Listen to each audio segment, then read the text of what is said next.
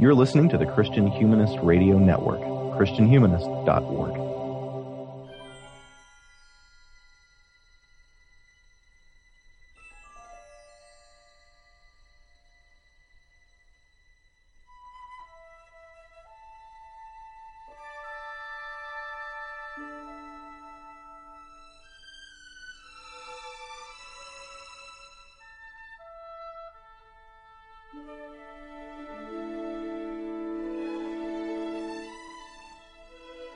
This is the Christian Humanist Podcast, a weekly discussion of theology, philosophy, literature, art, and other things that human beings do well.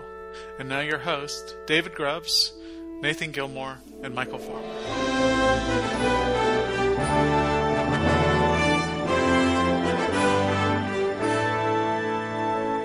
Hi, and welcome to episode 171 of the Christian Humanist Podcast. I'm your host for today. My name is Michial Farmer, and I am back from the future in which I finished my book. No, it's actually done, so I think I'm back for good now. Joining me, as always, Nathan Gilmour from Emmanuel College in Franklin Springs, Georgia. There we go. Nathan, how's it going?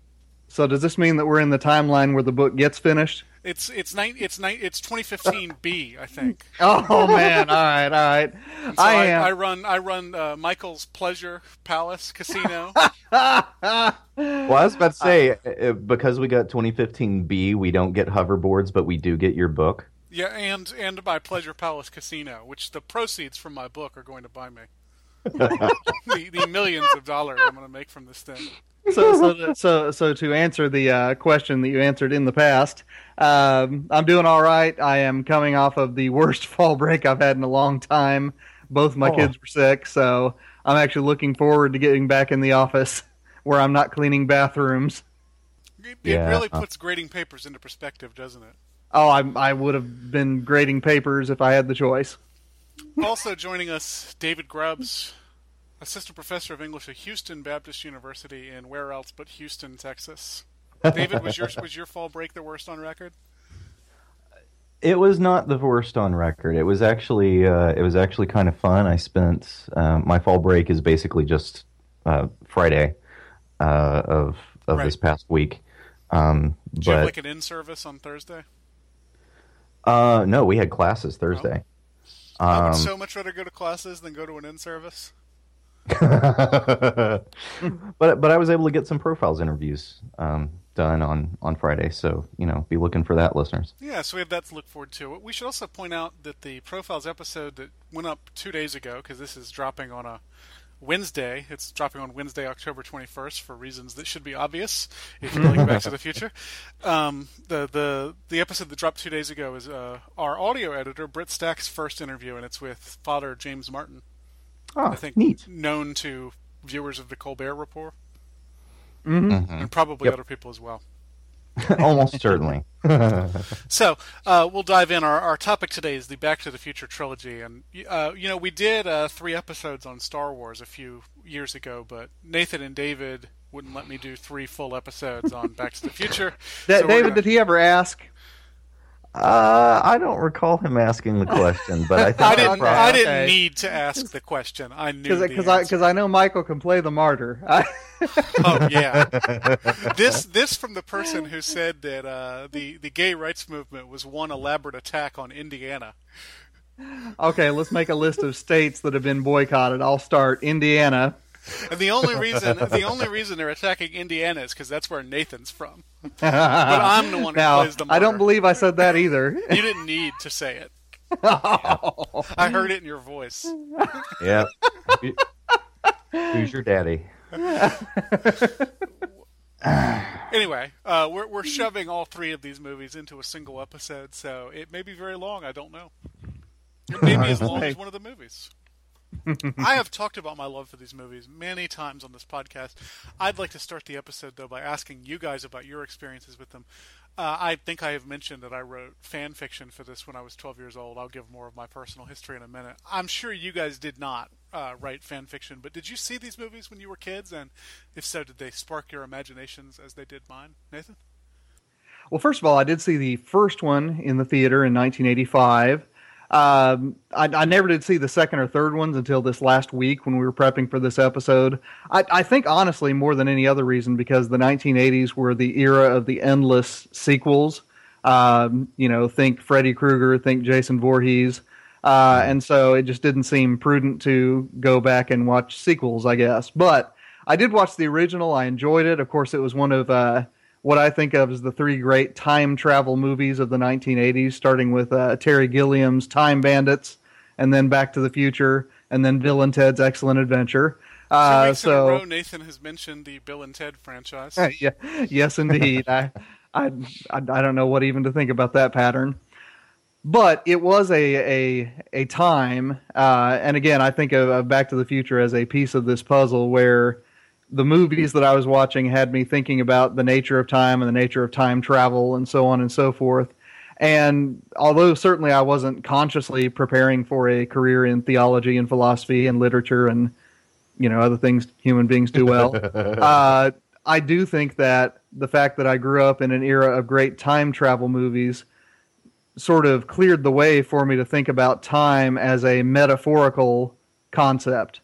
And time travel in particular turns time into a geographic concept where you can travel forwards and backwards rather than an existential reality that affects all of geographic space simultaneously. So, I mean, it's interesting in that respect because it was definitely a part of my childhood, definitely a part of my conceptual history. But certainly I was not the fan that Michial Farmer was. Can any of us be, good listeners? David, what do you got? Well, I didn't grow up with these. When they came out when I was a kid, they were rated PG and then PG-13, respectively, if I remember correctly. And at that particular point, I wasn't permitted to watch anything that wasn't G. So these missed me when they came out, and I just never went back to rectify the lack in my knowledge for whatever reason. Years later, when I met and then married my wife. Before that, she wasn't my wife; she was afterwards. Now it all makes sense. When my wife loved these movies, and I was always incredibly reluctant to watch them. It actually became kind of a bone of contention in the early years of our marriage, because I don't like movies with awkwardness, and I don't like movies about high schoolers. And all I knew about Back to the Future, one, is that it's a time travel movie that involves a high schooler traveling back in time to another high school and almost making out with his mom. And the anticipation of that was crushing for me.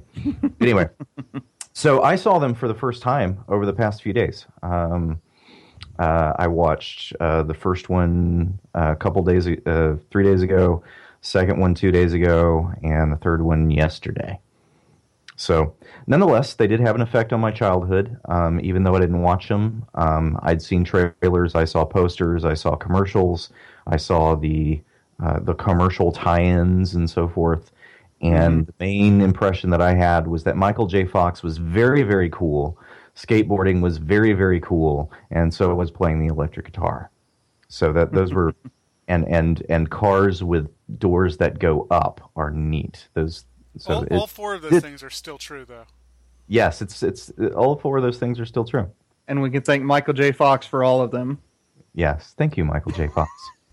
So thank you. So yeah, that was the impact on my childhood, even though I'd never watched them. What about you, Michael?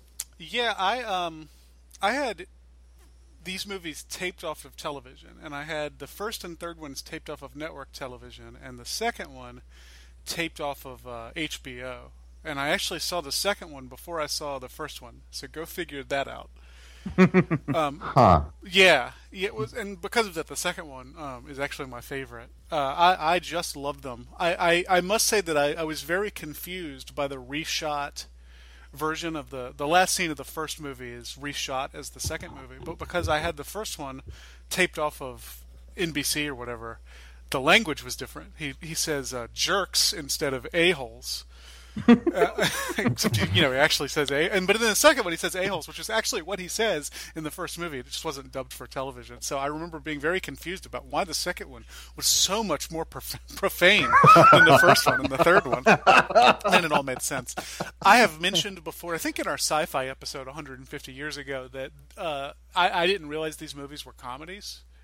When I saw them, I was, 10 or 11 years old, and I just became absolutely obsessed with them. I bought a vest like Marty McFly wears. It wasn't orange, it was blue. Mm-hmm. I had a friend whose dad worked at a movie theater, and he got all sorts of movie memorabilia, and he got me a Back to the Future 2 t-shirt, which I wore to much ridicule at my middle school. I loved these movies, and still do. My wife loves them as much as I do, and once a year we watch the whole trilogy straight through. So I feel kind of weird saying they're my favorite movies, because I don't, it's not like they're intellectual movies. This is not Bergman we're talking about here. It's not even Coppola, but I just love these movies. It is Zemeckis. Oh, yes. You want to go ahead and get your shot at Beowulf in, David? Nothing else is proof that he can make a good movie. Yeah. One of the great things about these movies is that they aren't Beowulf. So, yes. So we do have to credit Robert Zemeckis with that. We also should talk very briefly about the movie he filmed at the same time as the second one, which is Who Framed Roger Rabbit. Another 80s classic starring Christopher Lloyd. And fans of both movies will know that the tunnel that Marty goes through that Biff tries to kill him in is also the tunnel between Hollywood and Toontown in Who Framed Roger Rabbit. I got completely obsessed with Christopher Lloyd. I was obsessed with Michael J. Fox, too. I remember watching Life with Mikey, which is a terrible comeback film he made in 1994. Did that lead you to hunt down the movie that Christopher Lloyd was in the year before Back to the Future? You're talking about Clue? I'm talking about Buckaroo Banzai across the. I never saw Buckaroo Banzai, I'm afraid. In spite of it's been years since I've seen that one. In spite of the fact that the people who produced Buckaroo Banzai also produced Back to the Future. No, I never saw it. I'm sorry. And there are distinct Buckaroo Banzai allusions in Back to the Future. Well, I'll have to go watch it now. Yeah, I do remember realizing one day that Judge Doom from Who Framed Roger Rabbit was Doc Brown. Mm-hmm. And also Professor Plum from Clue. Mm-hmm. Which, maybe that movie deserves its own episode of this. I don't know. Which one, Clue or Roger Rabbit? Both of them, probably. I'm a big animation fan. But one Zemeckis movie at a time. How about that? Or three. Yes, please. 3 at a time, anyway. Well, let's move on and go through these movies before we get up to 2 hours and not even talk about them. One of the criticisms of the second two movies in the trilogies is they lack this sense of existential urgency that drives the original film. And again, the second one's my favorite, so I'm not really sure I agree with that. But for now, Nathan, I'd like to hear your thoughts on what makes the original movie such a compelling story. Well, it's interesting. When I read your show notes, there's definitely an urgency to the first of the three films, but I would call it the urgency of an action movie more than existential urgency. I'd say that there's more reflection on the nature of existence in the third than either of the first two.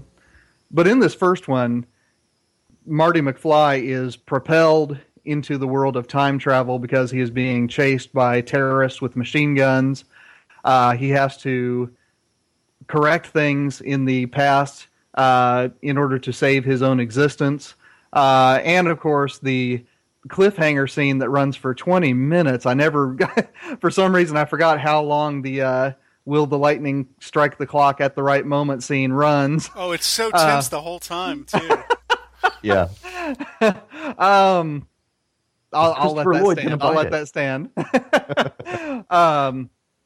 So one of the things about the first movie is that it is a really good action movie in a way that the second and third ones aren't. It's one of those movies that you really are on the edge of your seat. Like I said, I was a little bit less enchanted with the clock scene this go round. But the other thing about this story is that when Marty McFly is in the past, he is certainly discovering things about the past, and there are certainly things happening that he has to be a part of.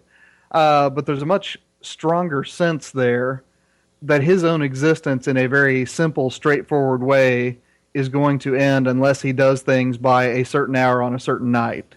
Whereas with the second and third ones, they do a little bit more playing around with the idea of multiple timelines and multiple personalities. Wow, multiple possibilities. There we go.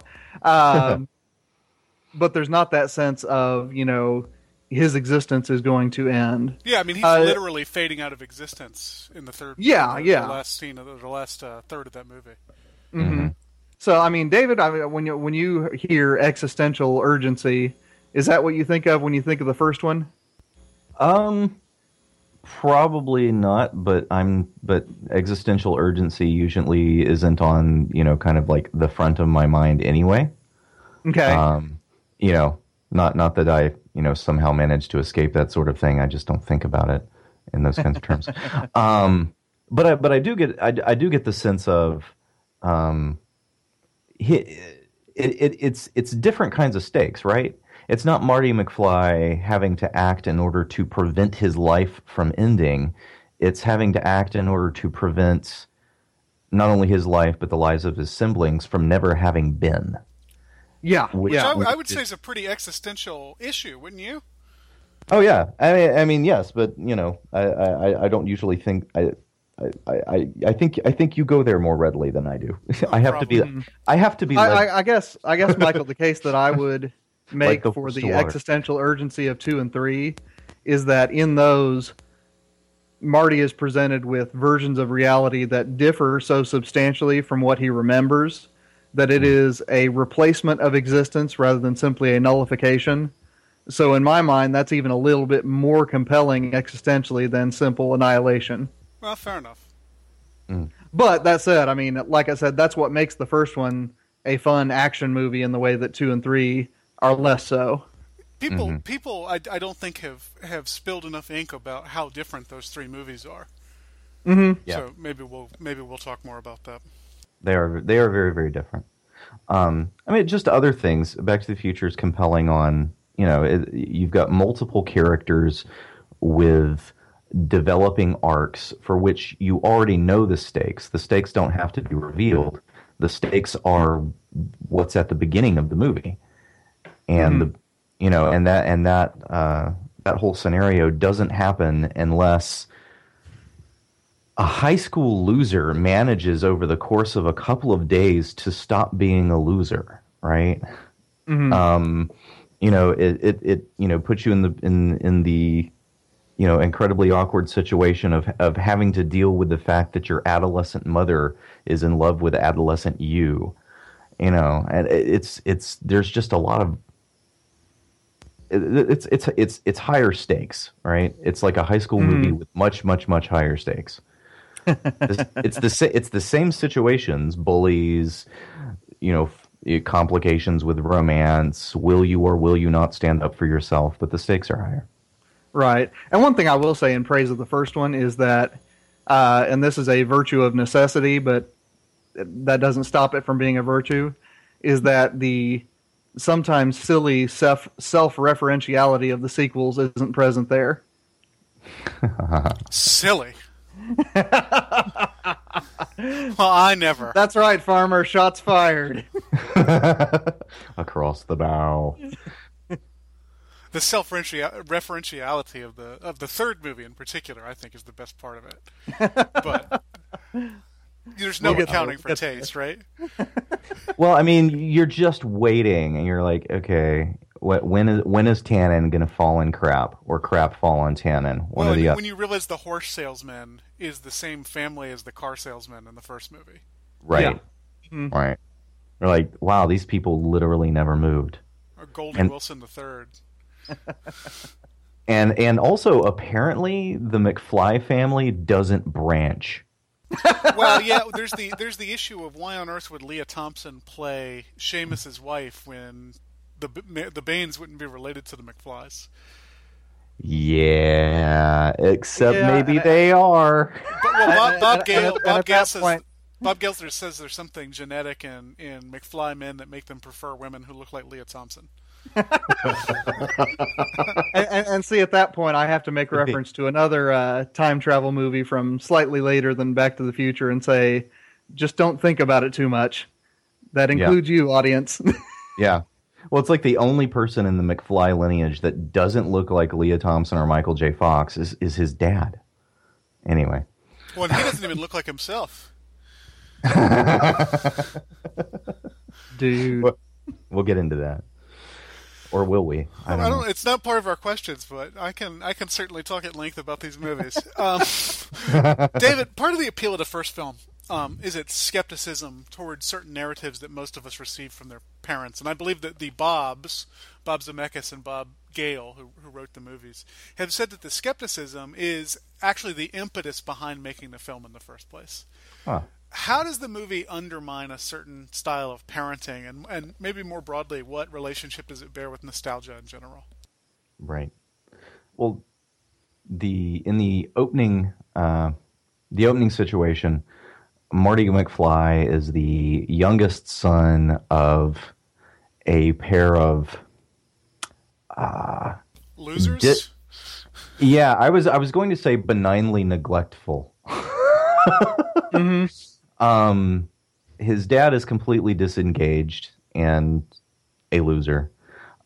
His mom is, self-medicating with alcohol apparently. But the main bit of parenting that we get to see is his mom's sort of whiny concern about the fact that he's been dating this particular girl, and because he thinks his mom characterizes her as too forward, and says, "Mom, we never did things like that when I was a kid. I never called a boy or sat in a parked car with a boy." Gasp.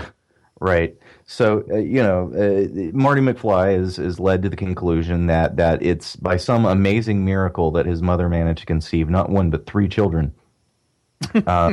Given her apparent attitude in that moment towards, things of that nature. Which is why it's incredibly awkward when part of his plan, having gone back to 1955, involves making young mom angry at him by making a move on her, which she rejects, which is not in fact what happens. It turns out that his mom is of a somewhat different character than he had been led to believe by her adult self. She's almost pathetically eager. No, not almost pathetically. She is pathetically eager. It's actually pathetic. Mm-hmm. In her pursuit of Calvin Klein, the boy who she determined that's his name by stripping out his underpants. Anyway, also drinking, also smoking, but of course, grown. We know that grandma's taking shots of straight vodka from the bottle. So I don't know how much of don't drink kids she's giving her kids. She's certainly not modeling that. But anyway, the style of parenting at the beginning of the movie seems to be, I guess, the style of parenting in which the parents pretend or claim a kind of perfection in childhood and in adolescence that they want their children to live up to, but that's perhaps a lie, probably unrealistic. So simple honesty is probably what's been going for there. So that kind of nostalgia of we would have never done things back then, we were more respectable back then. 1955 doesn't come off great in this movie. Well, it doesn't. It doesn't.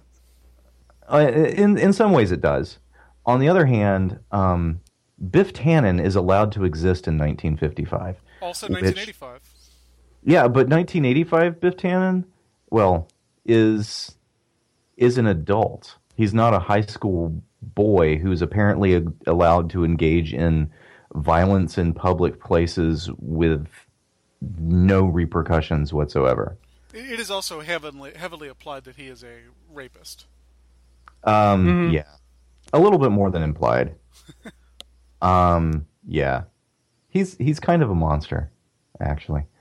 Anyway, the other bit of parenting that we get at the end of the movie, which I think we're supposed to be more optimistic about, is still very creepy to me. At the end of the movie, his parents are different. His dad is no longer a loser.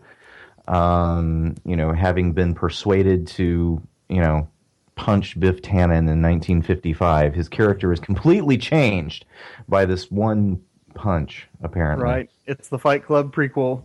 Yes, exactly.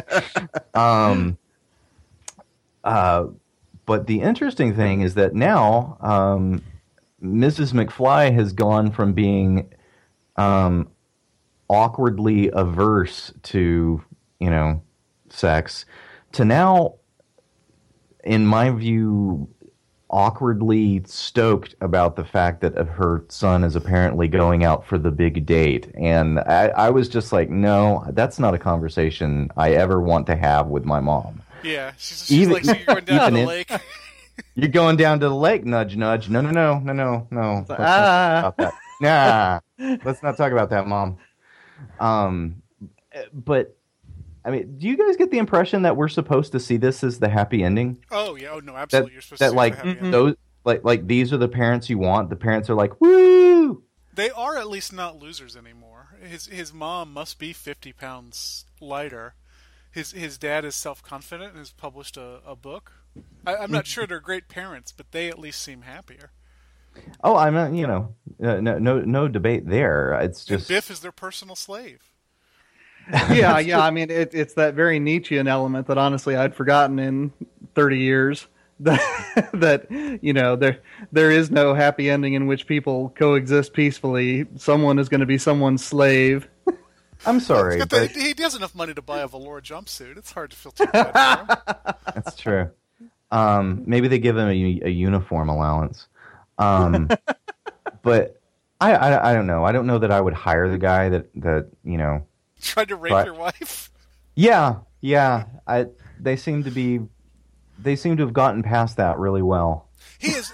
We should point out, we know that he's not actually their personal slave. He runs an auto detailing business. But try watching that movie without assuming that he's their personal slave.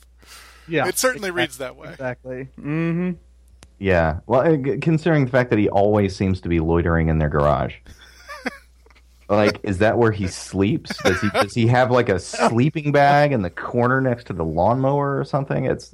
It's weird. It's what gets me is he's so excited to show Marty the matchbooks from his auto detailing business. There's something so sad about that.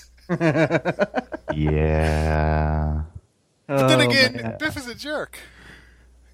Yeah, I know, but at the same time, is that the kind of justice that I wanted to see? It's kind of justice I like to see. Oh, okay. The complete unmanning of the high school bully. Yeah. Yeah. I mean, it is. It's a revenge fantasy. This is a universe with no forgiveness. My only regret is we don't actually see the scene where they castrate him. I'll go ahead and go on record to say that I'm glad they didn't film that. Yeah. Nathan, do you have anything to add about the anti-nostalgia of Back to the Future? Yeah, one thing that I'll note is that in the early going of the movie, which is to say the 1985 sequence, one of the striking features of family life in the McFly home is that George can never look away from the TV. He's totally disengaged, as David said. And one of the reasons why he's always disengaged is that he never averts his attention from the television. Mm. And it's interesting because when you go back to 1955, the implication is that the McFly family has just gotten their first television, and what they do with that television is to wheel it over to the kitchen table so that the father can watch TV while he eats supper. You've got the wrong family there. That's actually the Baineses. Son of a gun, you're right. But at any rate, it's 1985, 1955. Then when you return to 1985, what's striking is, at least that I saw, and Michael, you've obviously seen this more than I have, I didn't see a television in the McFly home in the alternate 1985. I can't remember if you see one or not, but they're certainly not glued to it the way the right, Baineses are and the way the McFlys are. So it's Right. interesting that little bit of technological irony is going on there, that, part of what makes the Banes and the McFlys so pathetic is that they are glued to a screen, and you know this only because you are yourself. And George doesn't want to go to the dance because he'll miss his favorite TV show, science fiction. Yes, indeed. Yes, indeed. I forgot about that detail. Yeah. Right. Well, the thing is, Loser George has a reality to escape from. Mm-hmm. Winner George is living it. He's Got that awesome. white sofa. The height of success. I've always wondered how they're so rich when he's just his first book has just arrived. So it's not like he's a famous author. Well, right. once again, I think that plot continuity might not have been the priority here. Yeah, probably not. Also, having become wealthy, he still lives in the same house. Yeah. Well, you got to remember that's supposed to be the nice part of town. That's I forget. I can't remember. Lion Estates is the second one, the one that is nice in 1985 and crappy in 2015. Right. I'm going to make a case that this is a nostalgic movie in some ways, because if you look at Hill Valley 1955, it's way nicer than Hill Valley 1985. That's true. Like the town has just completely gone to seed, to the point where the way they filmed this was they filmed all the 1955 scenes and then just destroyed the town and filmed the 1985 scenes. Oh, fascinating. Okay. So there's a sense in which I think they're actually arguing for some sort of cultural fall from 1955 to 1985, and then interestingly enough, back up in 2015, at least in some ways. Mm-hmm. Right. Everything's cleaner. Yeah. I mean, you've still got rampaging gangs of bullies, which no one seems to notice. It's weird. They're just used to it. No one in the Zemeckis universe notices violence. It's a revenge fantasy, guys. Any era. This is not realistic fiction. I know. Oh my goodness! It's like talking House of Cards with people. It's Oh, shut up, Nathan. This would never happen in Washington. I know. Just ride with it, man. I'm going to go back in time and change reality so that you're my castrated slave. Go back and punch you in high school. Did we just lose our family rating? I think we might have. Well, let's move on to the second film. The most famous scenes from the movie are the ones set in the future, which is to say today. It's actually a very small part of the movie. It must be 15, 20 minutes. Oh, if that, yeah. What visions of the future do the Bobs hand us in those scenes, though, Nathan? Honestly, I thought that the future section was going to last a lot longer than it did. You spend a lot more time in alternate versions of 1985 than you do in 2015. But as David already mentioned, 2015 is very clean. You have very few vehicles that roll. Everything is flying, whether it be the hoverboards, which I was aware of for years and years before I actually saw the movie, whether it be flying cars. Everything in this society flies. And one of the things about the trappings of this culture is that everything is instantaneously customizable, so that you can change your sleeve lengths, the colors of various things, so on and so forth, simply by voice command. There's a lot of robotics involved, which is pretty characteristic of how the 1980s envisioned the future. If you think of, the great cyberpunk novels of the 1980s, there was certainly some computerization going on, but there was also a lot of robotics, more than what we think of now. And probably most amusingly is that they are nostalgic for the 80s the way that the 80s are nostalgic for the 50s. Right. So you have a 1980s bar in which your waiter is a robot, of course, because that's how the 80s imagine the future. Well, it's always morning in America, even in the afternoon. Yeah. And as Michael just stuttered and stole my thunder, you are waited on in this restaurant by variations on Max Headroom, because apparently they thought that was going to be the important feature of the 1980s. And, what's really great about it is, once again, there are, gangs of violent criminals roaming the streets. Nobody seems to care. And they are led, of course, by Griff Tannen, who is, the help me out here, is the grandson of Biff Tannen. Grandson, yeah. Okay, Yeah. okay. I wanted to make sure that like Biff didn't just have children very old. Yeah, I'm not going to go back to the castration comment. Anyway, but what's fun about the Griff character is, of course, that it's the same actor that plays Biff Tannen. He still looks and sounds like Biff Tannen, but he speaks in this bizarre takeoff of Clockwork Orange slang. And he's almost unintelligible for that reason. So, he's David, really kind of terrifying. Yeah. He is. Although I will say this, I mean, when I saw Griff, I knew that it was Biff. When I saw Mad Dog in the third movie, which we'll talk about later, obviously, I had to go to IMDb to see if that was the same actor. Tom Wilson's pretty good in these movies. Oh yeah, without a doubt. Anyway, David, Christian actor Tom Wilson. Yes. I've actually seen some of his stand-up bits where he talks about being recognized only as Biff in public. But, David, what else about the future is there to say?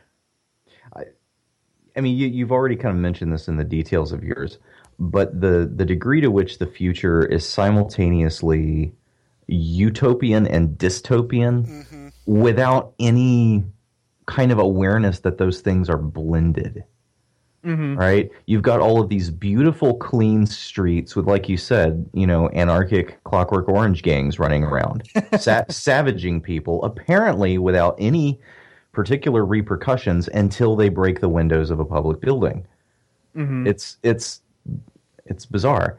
And the degree to which the future, again, future nostalgia about the 1980s. But also the degree to which actually did turn out to be true, by the way. But our nostalgia is mostly for the 90s right now. Well, I suppose that's true.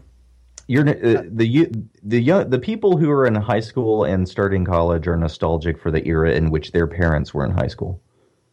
So, I think that's the way it tends to work. Anyway, and then also if you're a GOP candidate, you're nostalgic for the 80s and the 50s. Anywho's, my gosh! I just realized that Donald Trump is kind of Biff Tannen in 1985A. I mean, I should have realized that because he's clearly modeled on him, isn't he? Biff's Pleasure Palace is the Trump Tower. Oh, man, this movie's got layers. And I can imagine him saying to a reporter, "What are you looking at, butthead?"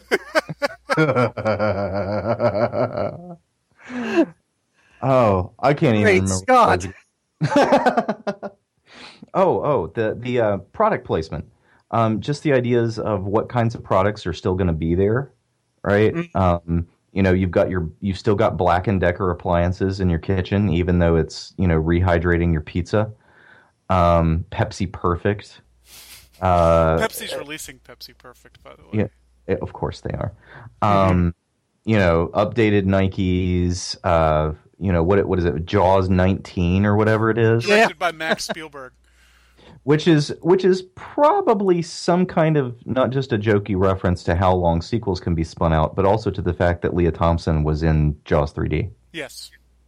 So those sort of future product placements. I kept noticing the product placements in the first movie, and then in the second movie, it's really, really funny. Just imagining it's like Blade Runner when somehow Atari is going to dominate the future somehow, and then it's just kind of sad. Or in the Sly Stallone Judge Dredd, Taco Bell is the only restaurant left. Your wife would be happy, David. Yeah, she would. I think that would not be that much of a problem for her, as long as they had chili cheese burritos again. I miss those. It'd be a problem for everybody else. They're constantly looking into screens in the McFly home. Right. I mean, when Marty McFly Jr. gets home, the first thing he does is have the TV turn on 6 different channels at once. Right. And when they're eating dinner, he's watching TV on his sunglasses. Yeah. I think it's interesting that nothing works in their house. The screen is out and it won't be fixed because the for some reason the cable repairman called Marty a chicken. I don't know. Because in the second and third movies, he suddenly has this personality quirk that if somebody calls him a chicken, he just loses his mind. Yeah, now tell me, Michael, because I didn't go back and review the first one after I watched the sequels. That's not something that... Okay, good, because I thought I'd completely forgotten that. The fan theory is that when he changed the past, he became more aggressive. You know, this is something I love fan theories. This is something that he developed over the course of time, and we just don't see it because we don't see him post return to 85 in the first movie, really. Gotcha. It makes sense. It works, right? Well, except we do see him post 1985. We don't see a situation in which anybody calls him a chicken. No, that's true, but that's because, like, literally the next movie picks up 2 picks up where 1 leaves off, and 3 picks up where 2 leaves off. Yeah, well, that's what I'm saying. All of this is supposed to be taking place in the course of a few days. Well, that's what I'm saying, though. Because you don't see him after the timeline changes get called a chicken until he is in right. the Cafe 80s. That would explain that. Yeah, but the same body has been traveling through the timelines. But the body has changed. You know, there are theories about like the ripple effect. It takes a little while to change. I don't know. There's all sorts of things. Okay, so this movie turned you into an existentialist apparently, and me into a science fiction person. So, so yeah. Well, the future's cool. But to me, the most interesting thing about the second movie is the way it stacks these timelines on timelines on timelines. From the Biff Tannen-centric 1985A to the reshooting of the prom scene from the first film. David, can you explain to me why I find that so appealing? Well, I can't really get inside your head and explain it why you find it appealing. I find it appealing for a couple of different reasons. For one thing, it's a much grimmer movie, which for whatever reason that makes it interesting to me. Not in a way that the first movie wasn't, but it adds interest. When you talk about the Biff Tannen-centric 1985, the bizarre way in which a culture shaped by this one person's personality and influence ends up basically being a hellscape. Yeah, for everybody but him. Yeah, I don't know. Well, for him too, but he's the devil, so he kind of likes it. Yeah, right. I guess his 3 henchmen have it the best. Well, better for Biff Tannen to reign in his hell of 1985 than to surfer in Marty McFly's heaven 1985. So, listeners, if you have your bingo cards handy, that was John Milton.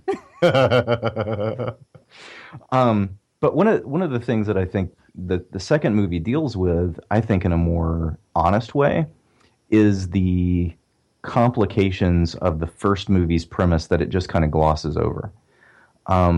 You're just supposed to accept that everything's happy at the end in Back to the Future 1 when he comes back and his dad is cool, not a loser, and his mom is not a lush, and his siblings are not losers, and he has the black truck, and yet somehow he's still dating the same girl because he's still in the same high school. He's not in like some private school or whatever, and they still live in the same. Anyway, whatever.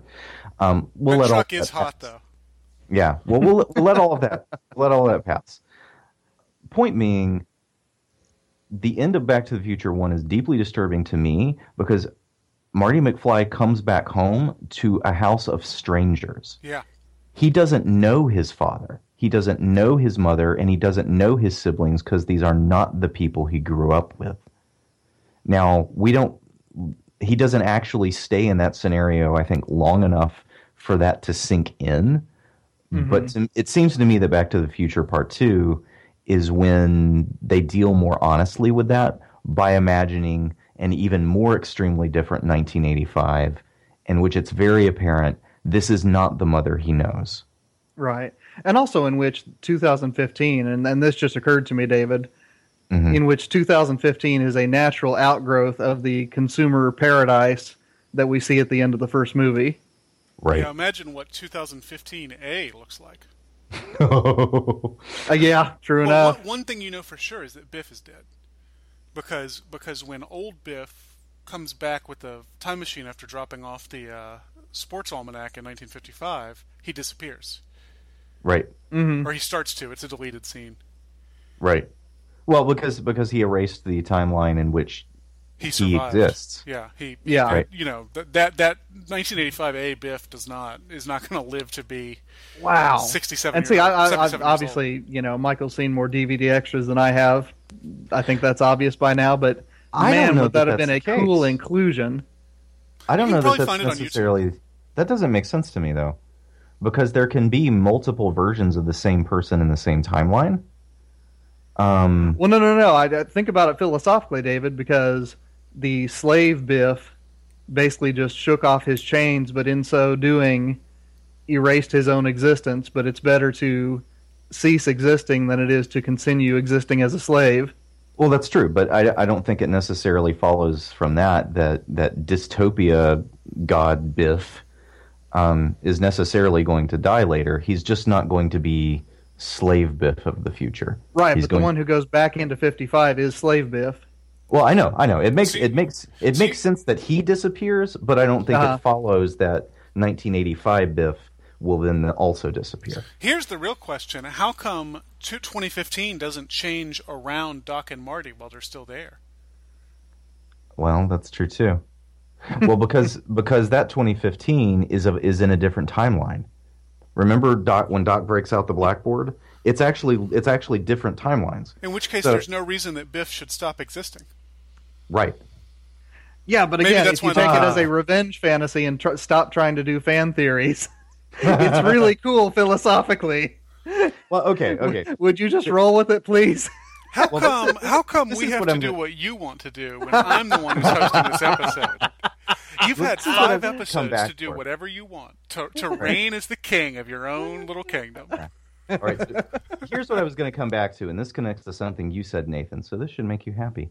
Back to the Future 1 theorizes, and at least starts off by theorizing time travel as geographical.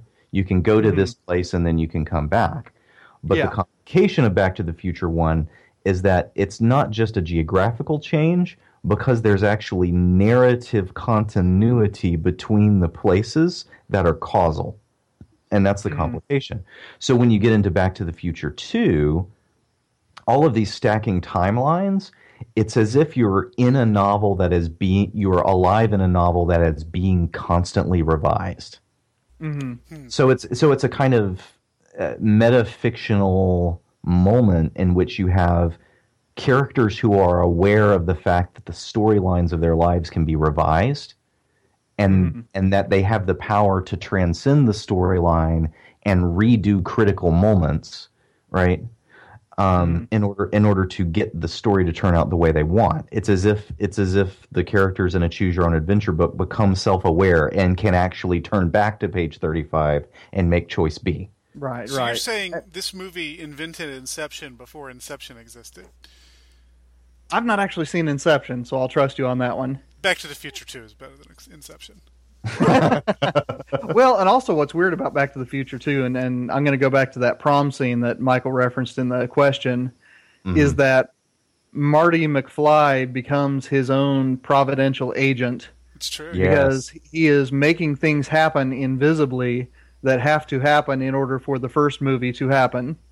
Well, it's like Harry Potter, Prisoner of Azkaban. But that's actually only true because he changes the timeline by coming back in it. So he has to stop Biff's 3 idiot friends. They have names. I know one of them is. I think one of them's called Specs or something because he wears the stupid 3D glasses. Whatever. He only has to stop them from jumping him on the stage because they see him in his spy gear outside the auditorium, which they wouldn't have if he hadn't gone back. Does that make sense? Right. Well, has anyone ever dealt with the fact that very clearly Marty McFly has actually been to the past once before the first movie? Because Goldie is mayor and Chuck Berry knows to play the electric guitar that way. I know Cracked has an article that says the Back to the Future is super racist because Marty does all this stuff that gets credited to black people. Oh, well, I wasn't going to take it in that direction. What I was going to take was just that in the first movie, you're very clearly meant to imply that this thing Marty McFly did led to Mayor Goldie having political ambitions, led to Chuck Berry's, electric guitar revolution. But those are things that Marty McFly knew from his 1985.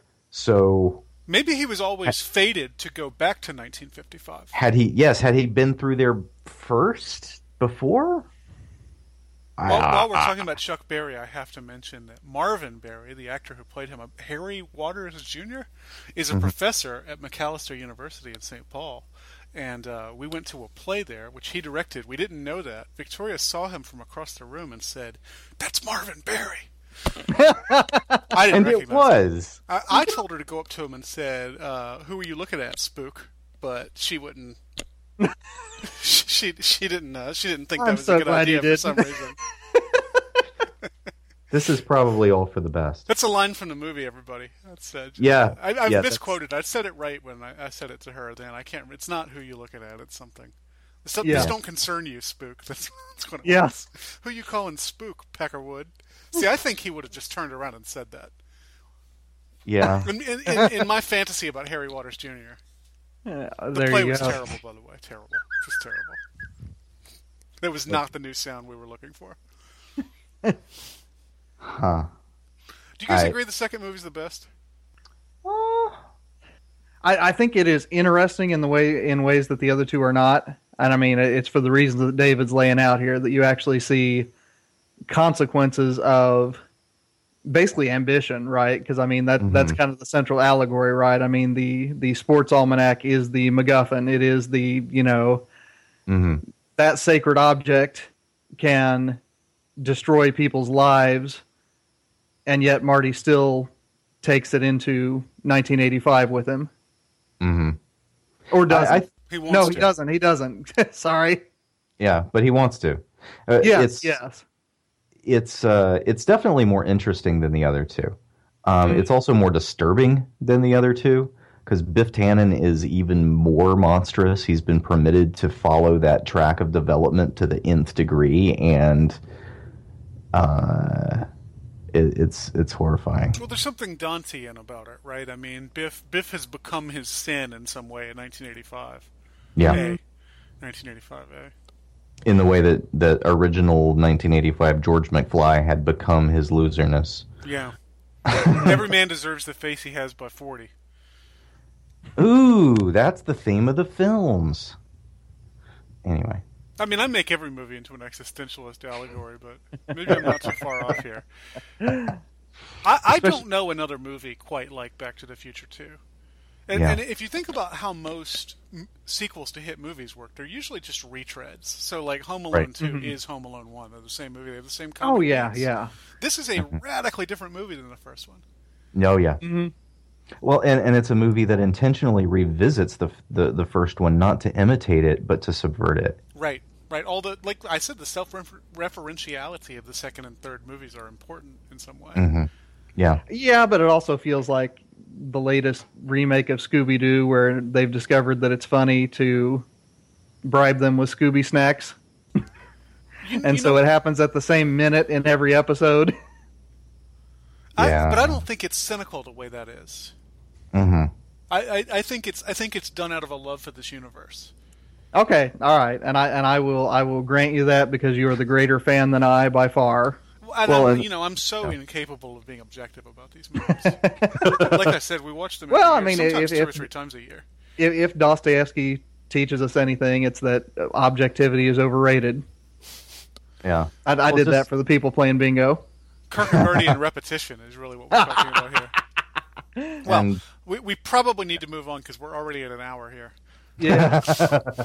I love the third one. I will go to bat for it. I will certainly defend it. If you guys want to attack it, I'll tell you why I still think it's awesome. But it is pretty self-evidently the weakest of the 3 movies. Mm-hmm. One interesting thing it does is it merges these 2 genres. There's a science fiction movie and a Western, and they kind of take place at the same time.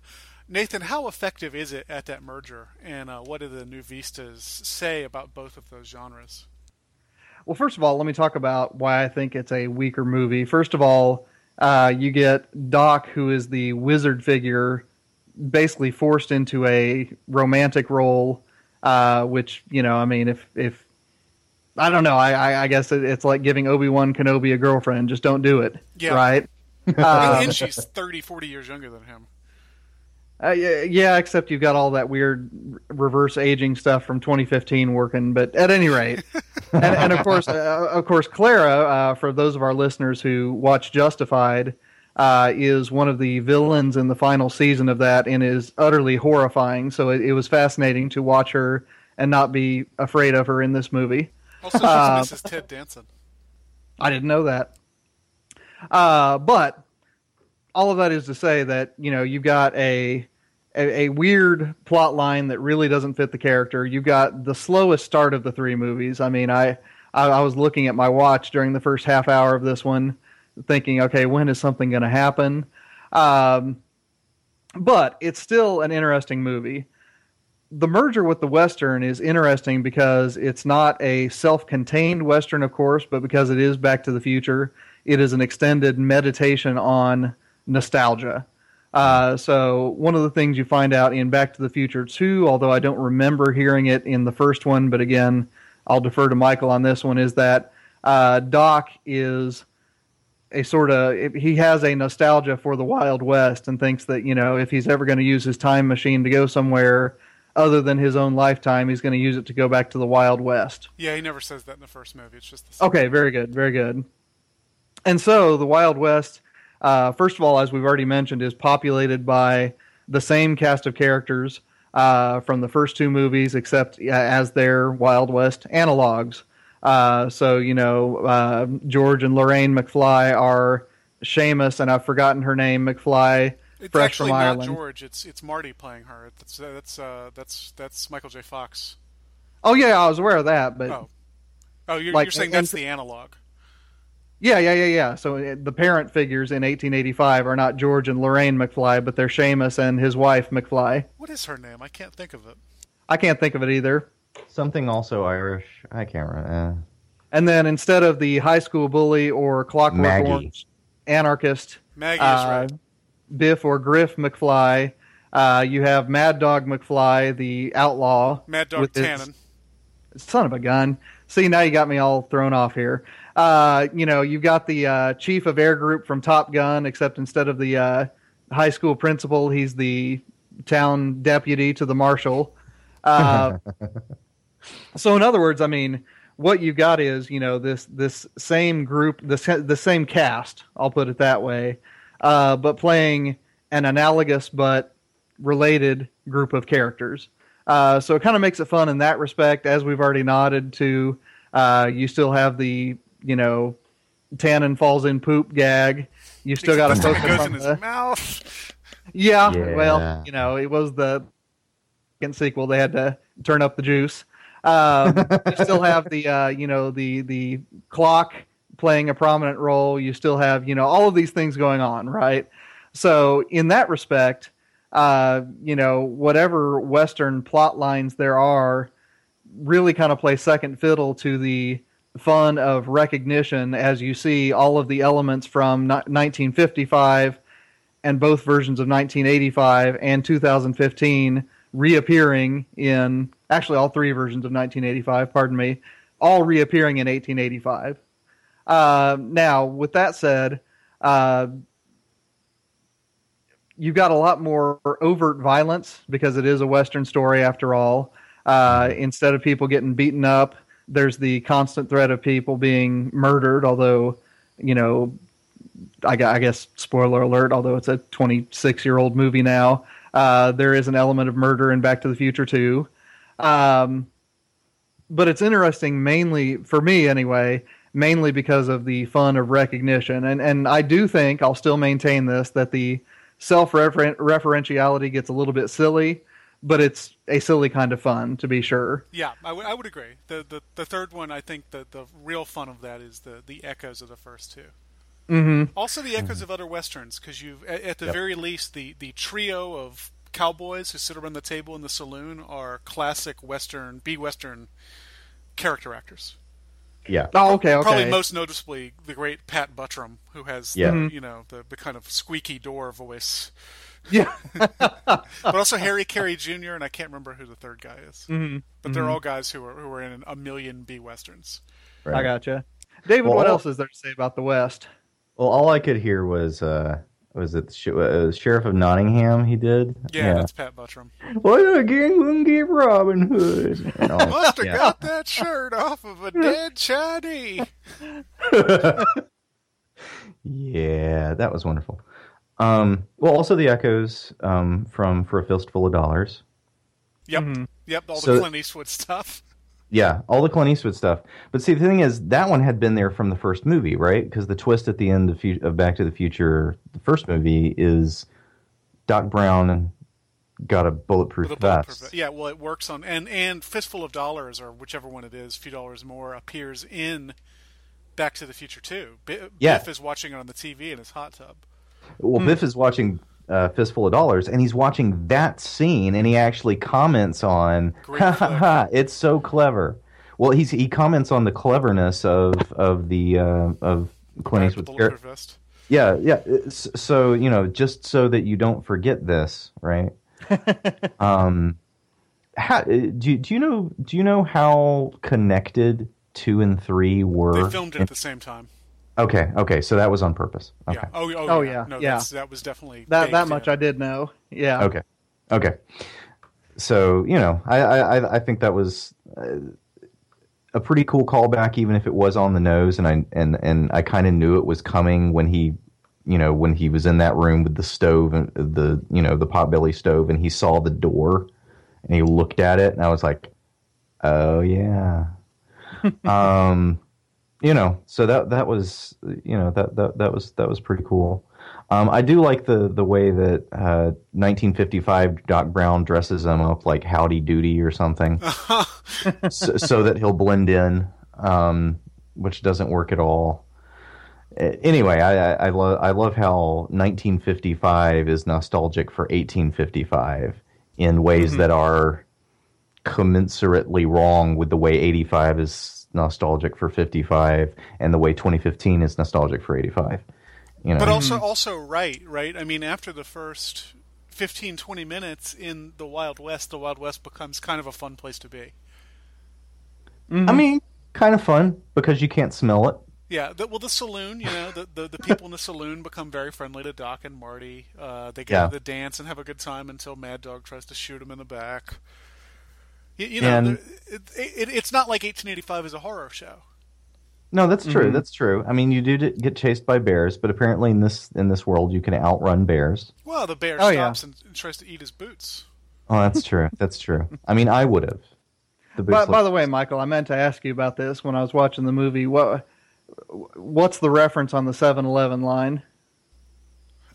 You have to use your hands. That's like a baby's toy.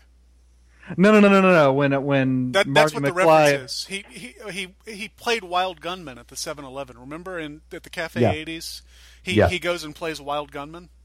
The video game. That's what he says. All right. See, I missed that reference, so thank you. Here's a cultural point for you. The little boy who says, I can't remember if he says you have to use your hands or if it's the kid who says that's like a baby's toy, is a infant Elijah Wood. There you go. Barely smaller than Elijah Wood is today as an adult. It's Twoo. They didn't have to do that much special effects to make him a hobbit. Yeah. I'm trying to think, little things that we just kind of take for granted, because they didn't really have that many, meet me at high noon or before or after breakfast for a showdown in the main street. That kind of stuff happens in Westerns in the movie, right? Right. Mm-hmm. They seem to go back to a movie Western rather than to actual Wild West. Yeah, it is still a movie Western, which is, I guess, kind of appropriate, right? They never ever actually leave movie reality. So, yeah. Every time I watch that movie, I like it more and more. It has a reputation of being, a bad movie. And I really don't think it's a bad movie. It's just very different from the first two. Much lighter. I mean, it's... Yeah. You said it's more violent, which it is, but the tone, I think, is much, much lighter. Oh, well, yeah. What I won't defend definitely than two. What I won't defend is the 20-minute stretch in the middle about Doc and Clara's romance. That is boring. Yeah. What I won't defend is Doc Brown's sudden just embracing of willy-nilly reckless time travel, having spent 3 movies realizing the vast dangers in willy-nilly time traveling. You mean where he gets the giant train? Yeah, he gets his amazing, steampunk, train TARDIS thing and just decides, whatever, I'll be a Time Lord. Who cares? Yeah, just take the family around. Yeah, I mean, we're going to go to ancient Rome for vacation in our For RV. the further adventures of Doc Brown's Travel in Time Train, you can watch the animated series, which I think comes out on DVD this week, and which I have very, very fond memories of as a child. You guys were too old for that, I guess. Well, having spent 3 movies trying to establish that this is not, that time tourism is a deeply, deeply dangerous thing, not only on the macro scale, but also on the personal scale, because it's been personal the whole way through. Having established that, for him to, in the end, just say, we're just going to treat it like time tourism. Woohoo! Yeah. No, that's true. Is kind of a, it's like at the end, Doc Brown turns from Oracle into Disney princess, who's just like, woo, we make our dreams. I would like to hear a biologist talk about the possible complications of a man from the late 20th century procreating with a woman from the late 19th century.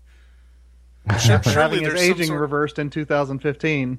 Yeah, but I'm not talking about his age. I'm talking about, like, they must be inoculated against different viruses and things like that. I would think there would be big problems with that.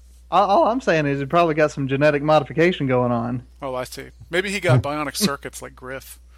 That explains the crazy eyes. Well, the third movie brings front and center a theme that had always lurked on the margins of these movies, the friendship between Doc and Marty. I mean, the real interesting relationship in the third movie is not Doc and Clara, it's Doc and Marty.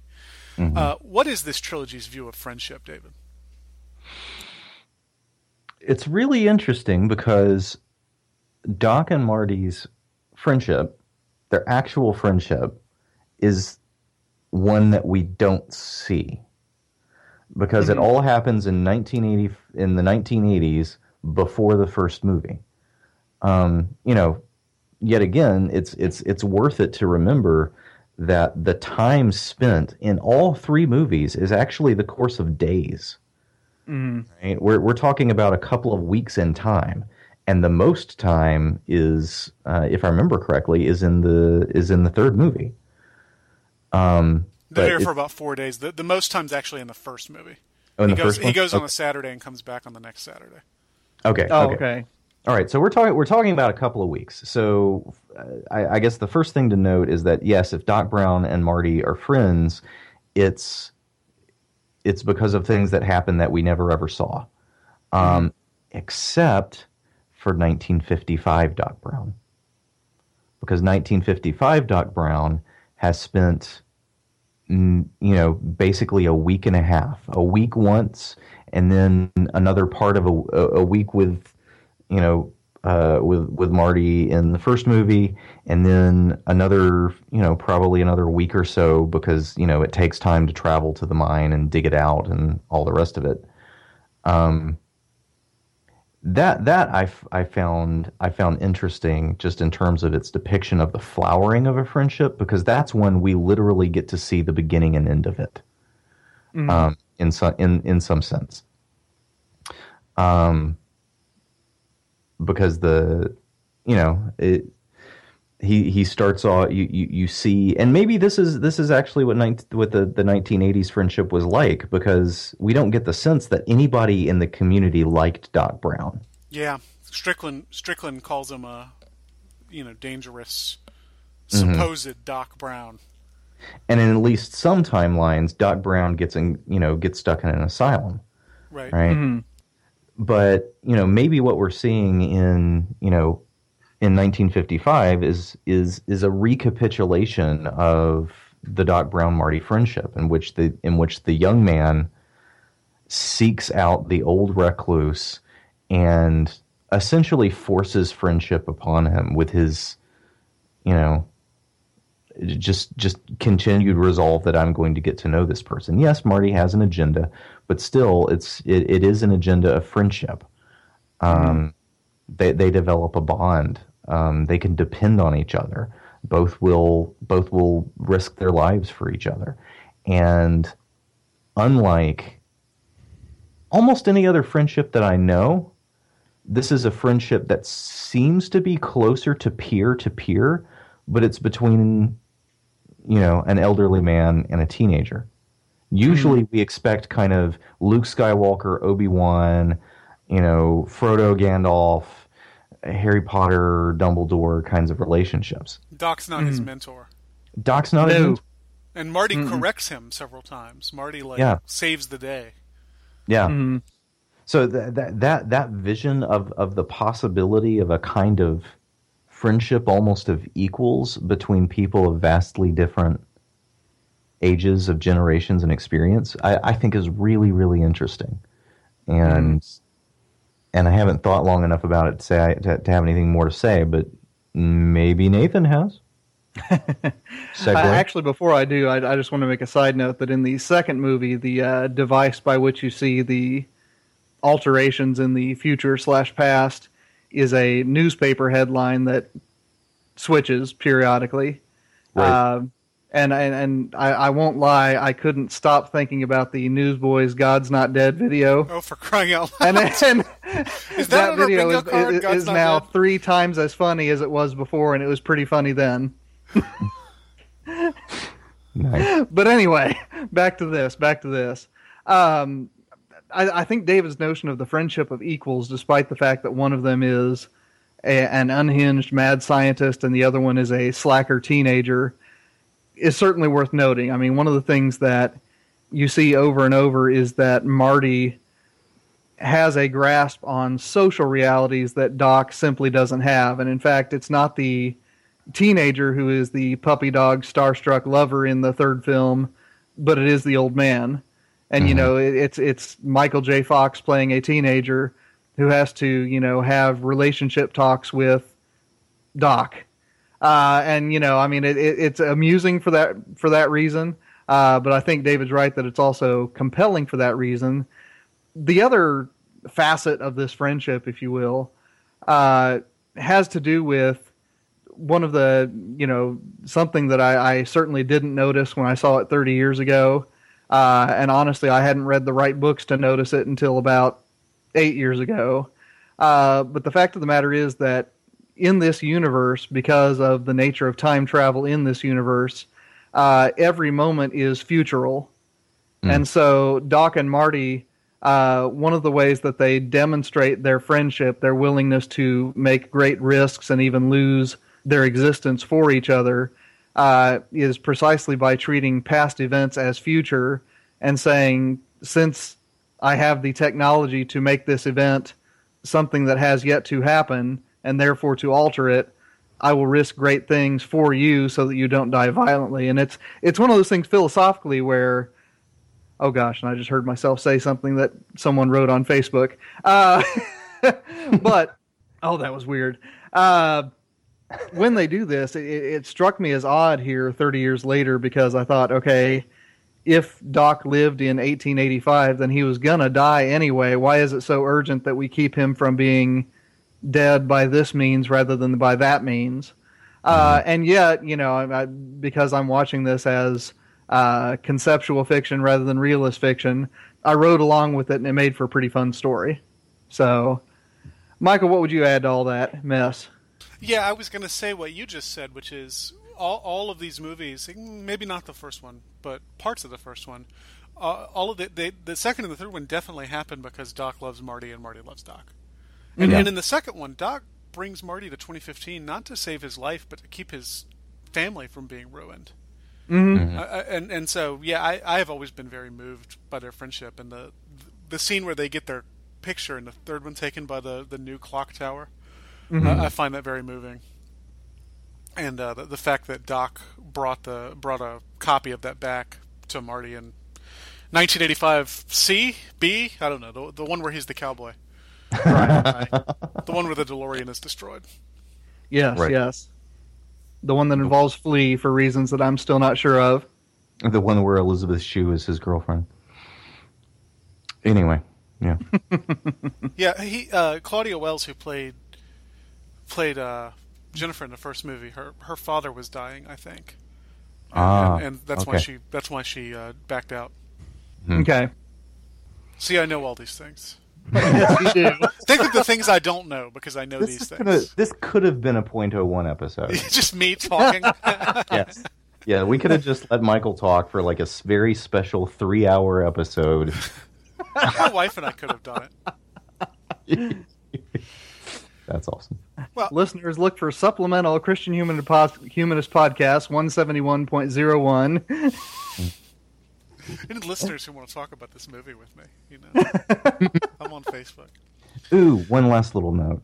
The ways in which, and this is, you see this most in 1985 Doc, the way 1985 Doc puts all of this effort into making sure that for decades a letter is held at the Western Union office to be delivered at this one particular place and time, and then carefully conceals the DeLorean in a mine, along with detailed instructions about how to replicate a 1985 microchip with 1955, I guess, vacuum tubes and whatnot.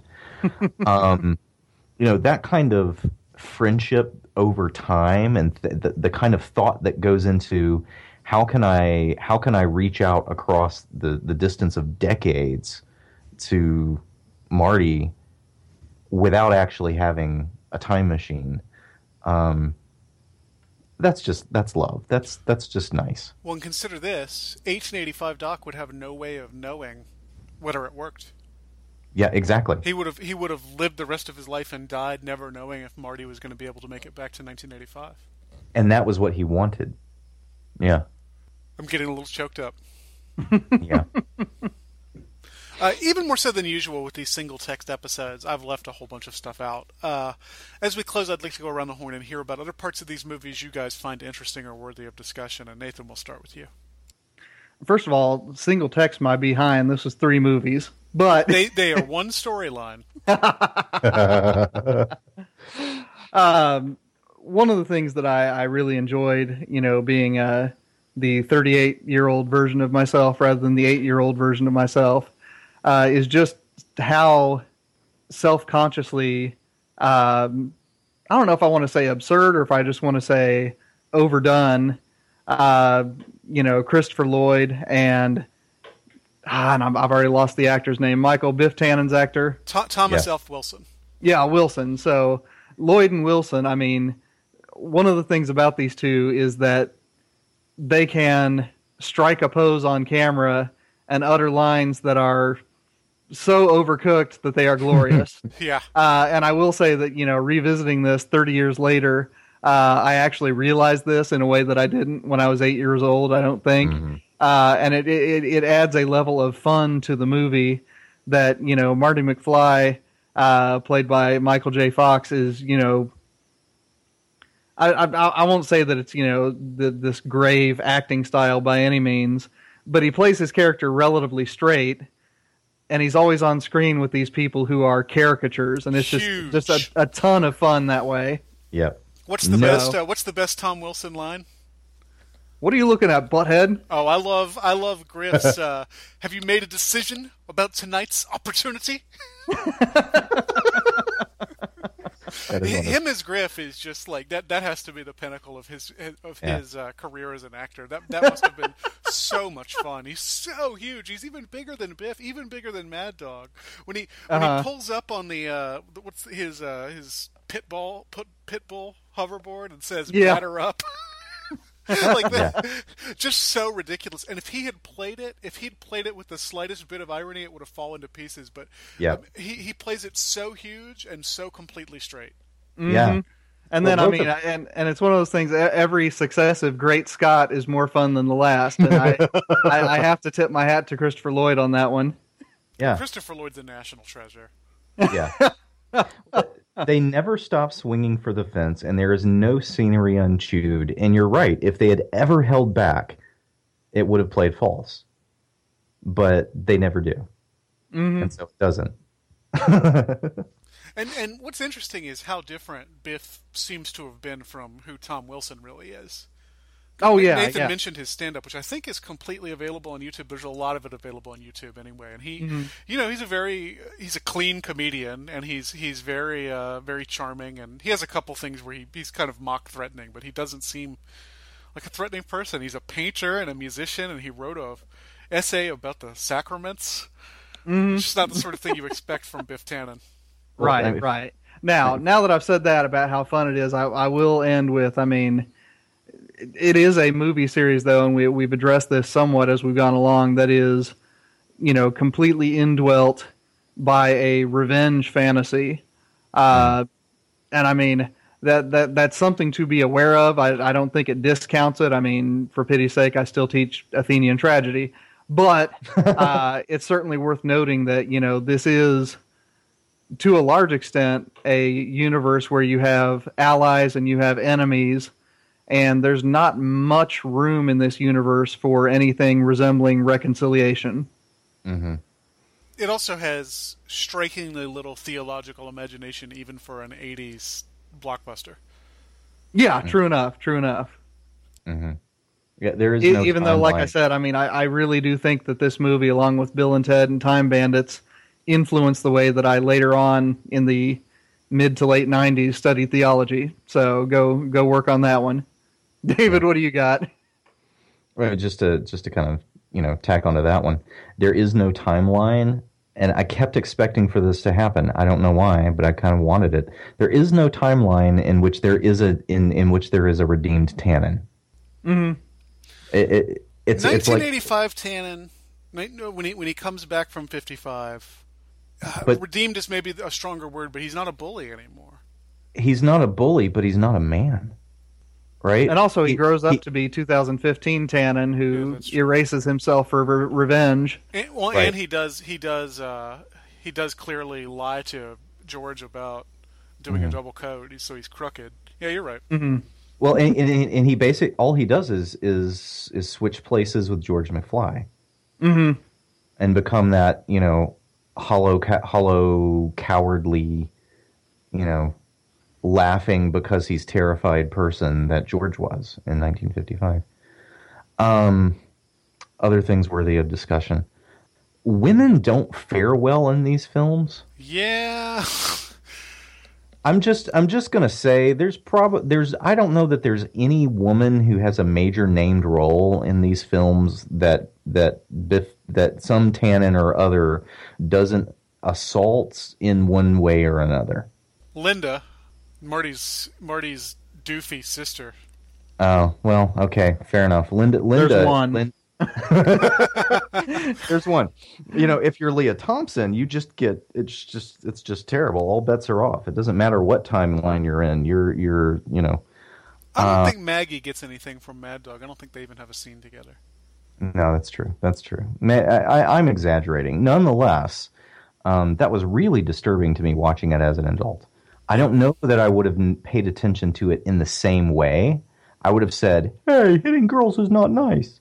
But I don't think I would have paid attention to it the same way if I'd watched it when they came out. But now there's something that's really disturbing about it that's more monstrous than the bullying to George or to Marty.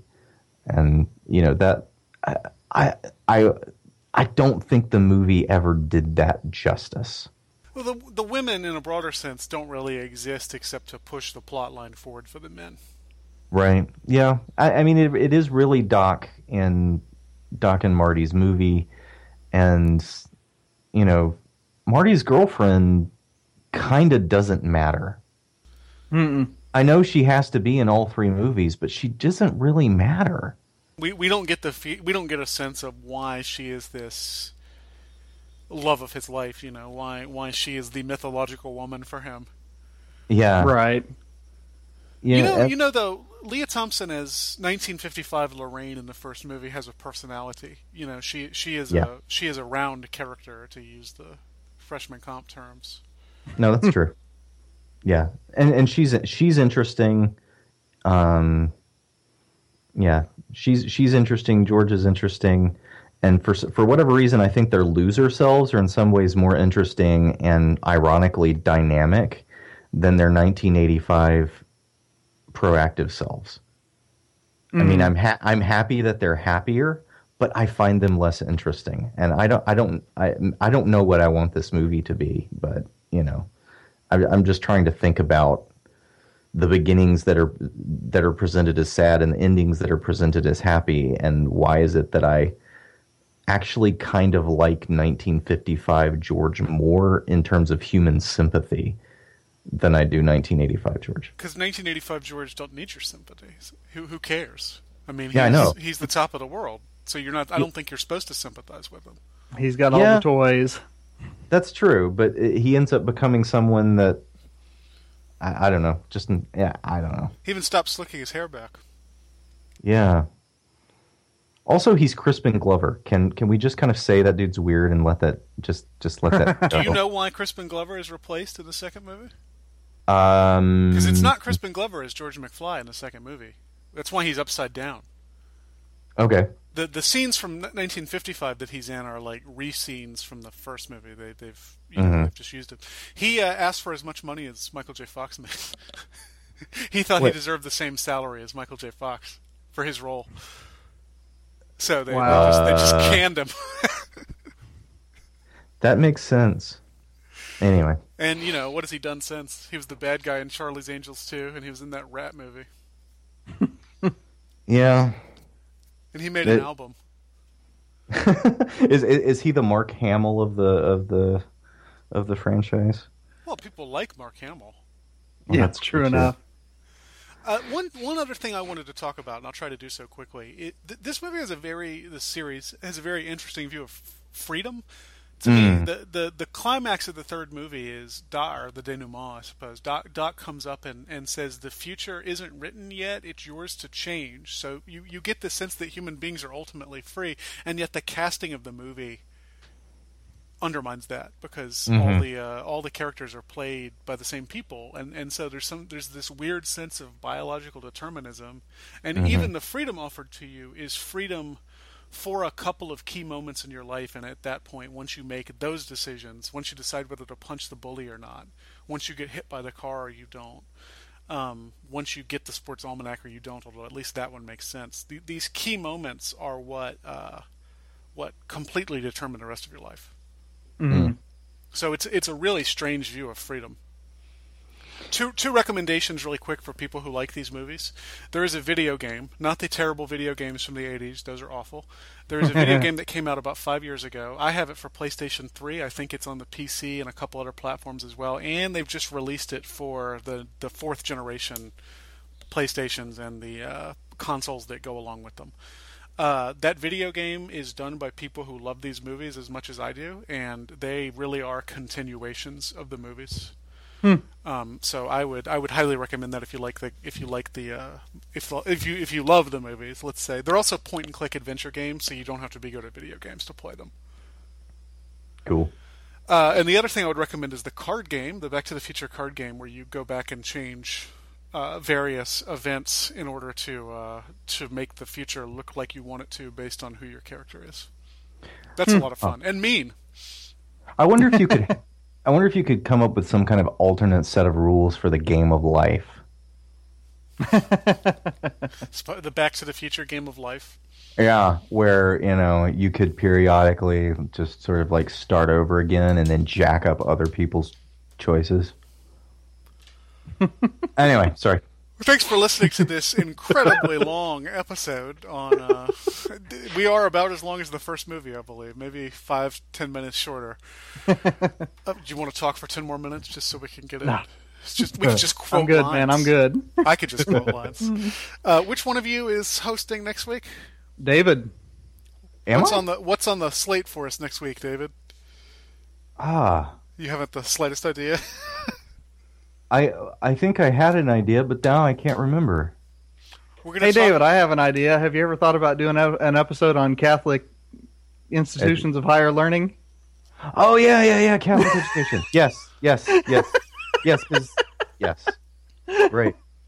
Yeah, so we're going to talk about. You see, David, I'm actually from a future time in which I've listened to that episode. It's really quite good. It was so bad that you came back to try to change it. Awesome. Yes, so that. So you've made a decision about next week's opportunity, then, David? Would you say that? Yeah, I don't know. I don't know if that's the. Yes. You need to ask your father. I need to ask my father. Yeah. What's wrong, David? You got no scrote? God. Hey. All right. Well, let's end it. The Christian Humanist Podcast is a production of the Christian Humanist Radio Network. Our press liaison is Kristen Filippic. Our intern is Amberly Copeland, not to be confused with Amberly Evans, who apparently edited last week's episode. For Nathan Gilmour and David Grubbs, this is Michial Farmer saying, let your sins be strong and let your faith be stronger.